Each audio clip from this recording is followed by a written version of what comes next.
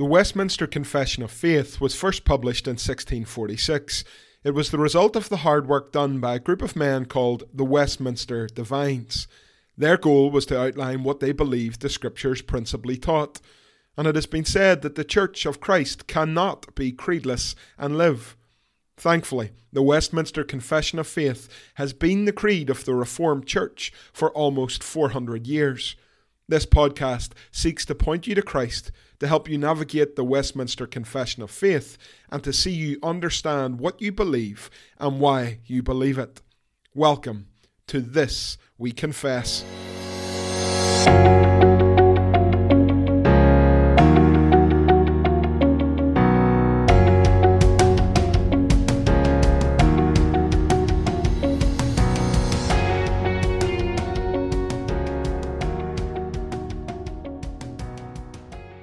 The Westminster Confession of Faith, Chapter 6, of the fall of man, of sin, and of the punishment thereof. Paragraphs 3 and 4. They being the root of all mankind, the guilt of this sin was imputed, and the same death in sin and corrupted nature conveyed to all their posterity, descending from them by ordinary generation. Paragraph 4. From this original corruption, whereby we are utterly indisposed, disabled, and made opposite to all good, and wholly inclined to all evil, do proceed all actual transgressions. At the time of this podcast, I am just a few weeks away from celebrating my 40th birthday. When I was born in the Ulster Hospital back in 1979, my mother says that I was a very good baby. I ate well, I slept well, and I played well. She used to say that she could leave me in one spot and return several hours later and find me sitting in the very same place. Now, before you write letters to the authorities complaining about my mother's treatment of me, I suspect she never put it to the test. I don't ever recall her leaving me in the one spot for several hours, but her point is this. She remembers me as a good child, as a baby, who didn't cause her any difficulties. Whilst I would like to boast today about how good and how righteous I was, it is simply not the case. Perhaps I was a good eater, and perhaps I didn't move from the place that my mother put me. But, like the rest of humanity, I was born in sin, and dead in sin. I know often when we look in the face of a newborn baby, we like to imagine that they are born perfect and innocent and spotless, but this is not the case, as we are told in the Scriptures. In Psalm 51 and verse 5, David says, "Surely I was sinful at birth, sinful from the time my mother conceived me." This is a startling truth which stands in direct contrast to the perceived wisdom of the world. We like to think children are born innocent. Perhaps they learn how to sin. Maybe they see it in their parents and repeat the mistakes that their parents have shown them. No, the scriptural truth is that we were sinful at birth and sinful even from the time of conception. Just as we believe life begins at the point of conception, so too we believe that sinful life begins at that stage as well. This is the original sinful state into which we are born. And why is this the case? Because the fall of sinful humanity has had terrible repercussions from that point to this very day. Every single child who has ever been born by ordinary generation, as the confession states, is born dead in sin. And there are only 3 people who were not born by ordinary generation. Adam and Eve were not born by ordinary generation, and nor was the Lord Jesus Christ. But every other person who has ever lived, by the very simple fact that they are born human, means that they are born in sin. Paragraph 3 of the Westminster Confession says that just as Adam and Eve are the root of all mankind, the guilt of their fall was imputed to the rest of sinful humanity. Imputation is a word that every Christian should know and understand. It means that something is credited to your account. So when we speak of Christ's righteousness being imputed to us, we mean that his righteousness is credited to us. And in the same way, just as we are of Adam by the fact that we are humans, the guilt of the fall was imputed to us. Paul says in Romans 5 and verse 12, by one man sin entered into the world, and death by sin. And so death passed upon all men, for that all have sinned. And later in the same passage in verse 17, Paul says, by one man's offence death reigned by one. And in verse 18, as by the offence of one judgment came upon all men to condemnation. And verse 19, by one man's disobedience many were made sinners. And Paul repeats this truth later in 1 Corinthians chapter 15 and verse 21. Paul says, by man came death. And in verse 22, in Adam all die. With Adam and Eve being the root of all mankind, means that the guilt of the fall, the guilt of their sin, was imputed to all of their descendants. And so everyone born by ordinary generation has that guilt imputed to them, and the same death and sin and corrupted nature conveyed to them. We are born in the likeness of Adam. Genesis 5 and verse 3 tells us that Adam lived 130 years, and he begat a son in his own likeness, after his image, and he called his name Seth. And so just as Adam had fallen in sin and was totally depraved, his son Seth was made in that image. In Job 14 and verse 4, the question is asked, who can bring a clean thing out of an unclean? Not one. And in Job 15 and verse 14, what is man that he should be clean? And he which is born of a woman, that he should be righteous.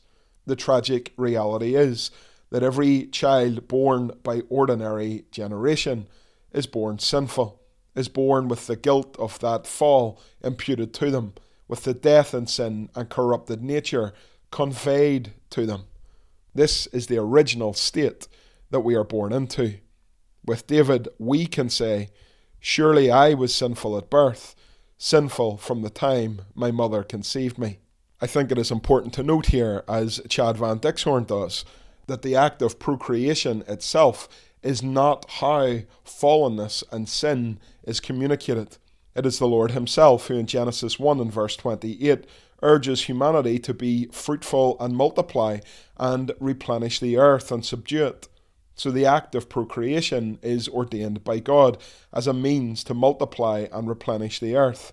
So fallenness is not communicated by acts of procreation, as we quote Chad Van Dixhoorn. But often the result of acts of procreation is that a little human being appears. And that little human being, who has descended from ordinary generation, is born sinful. Adam is the head of sinful humanity. And just as we are born as part of the human race, just as we are in Adam, then so too the guilt of his sin was imputed to us, and the same death in sin and corrupted nature was conveyed to us. This is our original sinful state. At this point, some might be tempted to say, well, this is just utterly unfair. Because Adam sinned, then why does it have anything to do with me? Well, confession outlines that not only are we dead in sin originally when we are born into this world, but we actually sin against God. We go forward, and because of our sinful nature, we sin in all manner of ways. As paragraph 4 states, from this original corruption, we are utterly indisposed, disabled, and made opposite to all good. Most of us do not consider that this is a good summary of what we are as humans, but it is absolutely correct.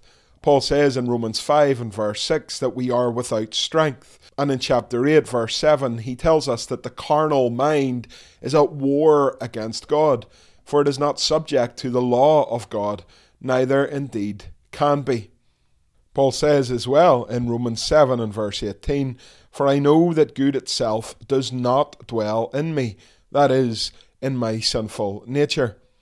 And later in Colossians 1 and verse 21, He says, "And you that were sometime alienated and enemies in your mind by wicked works, God has now reconciled." This is an utterly bleak picture of sinful humanity.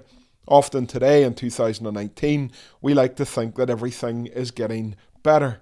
One of my great delights is to watch Star Trek, and it is very much of that mindset that humanity has had its troubles, but increasingly into the future we move to a higher state, a place where poverty is no more, a place where we join together and strive to bring peace and good human ideals across the universe. But the Bible gives us a bleak picture, that we are indisposed, disabled, and made opposite to all good. And not only that, as paragraph 4 continues, it tells us that we are wholly inclined to all evil. And in this, not much has changed. In Genesis 6 and verse 5, God looks and sees that the wickedness of man was great in the earth, and that every imagination of the thoughts of man's heart was only evil continually. In Genesis 8 and 21, the Lord says that the imagination of man's heart is evil from his youth. And in Romans 3 and verse 10, we are told somberly that there is none righteous, no, not one. There is none that understands. There is none that seeks after God. There is none that does good. No, not one. Because the original state of humanity is sin, where we are utterly indisposed, disabled, and made opposite to all good, and wholly inclined to evil, will we also live lives that are full of sin.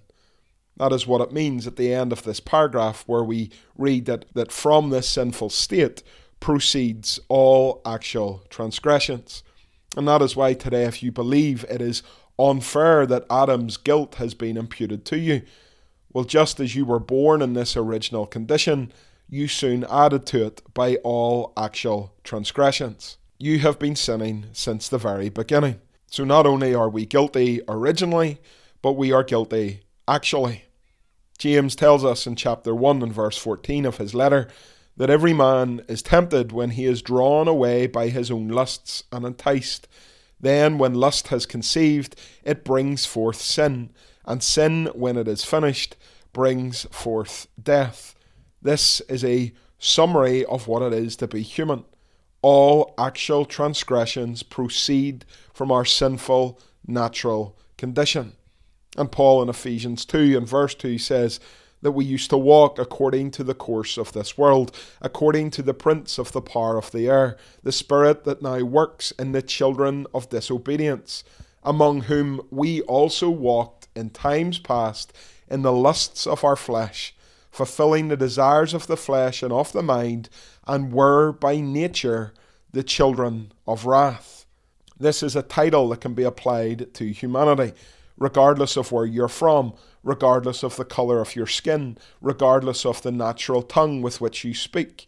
You are born in sin, you are dead in sin, you are of Adam, and therefore you are a child of wrath. God's anger abides upon you. And so in these paragraphs, the confession is clear. The fall has had huge consequences all throughout human history. Indeed, no other human action in the pages of the history books has had such tragic consequences as that original rebellion. And because Adam is the federal head of all mankind, his guilt was imputed to us. And not only that, but his death in sin and his corrupt nature has been conveyed to all humanity born by ordinary generation. So we are sinful originally, and we are sinful actually, because from this original corruption, we are absolutely at war with God. We are indisposed, disabled, and made opposite to all good, wholly inclined to all evil. And from this condition proceed all actual transgressions. It is an utterly bleak picture that these paragraphs paint.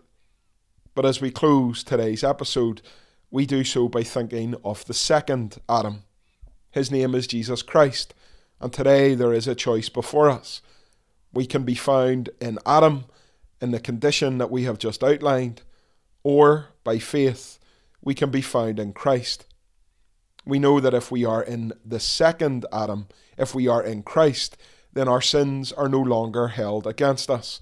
We know that if we are in the second Adam, if we are in Christ, then no longer are we children of wrath, but children of God. And as we have read already in this podcast, Romans chapter 5, so we read it again, only this time filling in the blanks. Verse 17 reminds us of both Adams. For if by the trespass of the one man death reigned through that one man, how much more will those who receive God's abundant provision of grace and of the gift of righteousness reign in life through the one man, Jesus Christ? Consequently, just as one trespass resulted in condemnation for all people, so also one righteous act resulted in justification and life for all people. For just as through the disobedience of the one man the many were made sinners, so also through the obedience of the one man the many will be made righteous.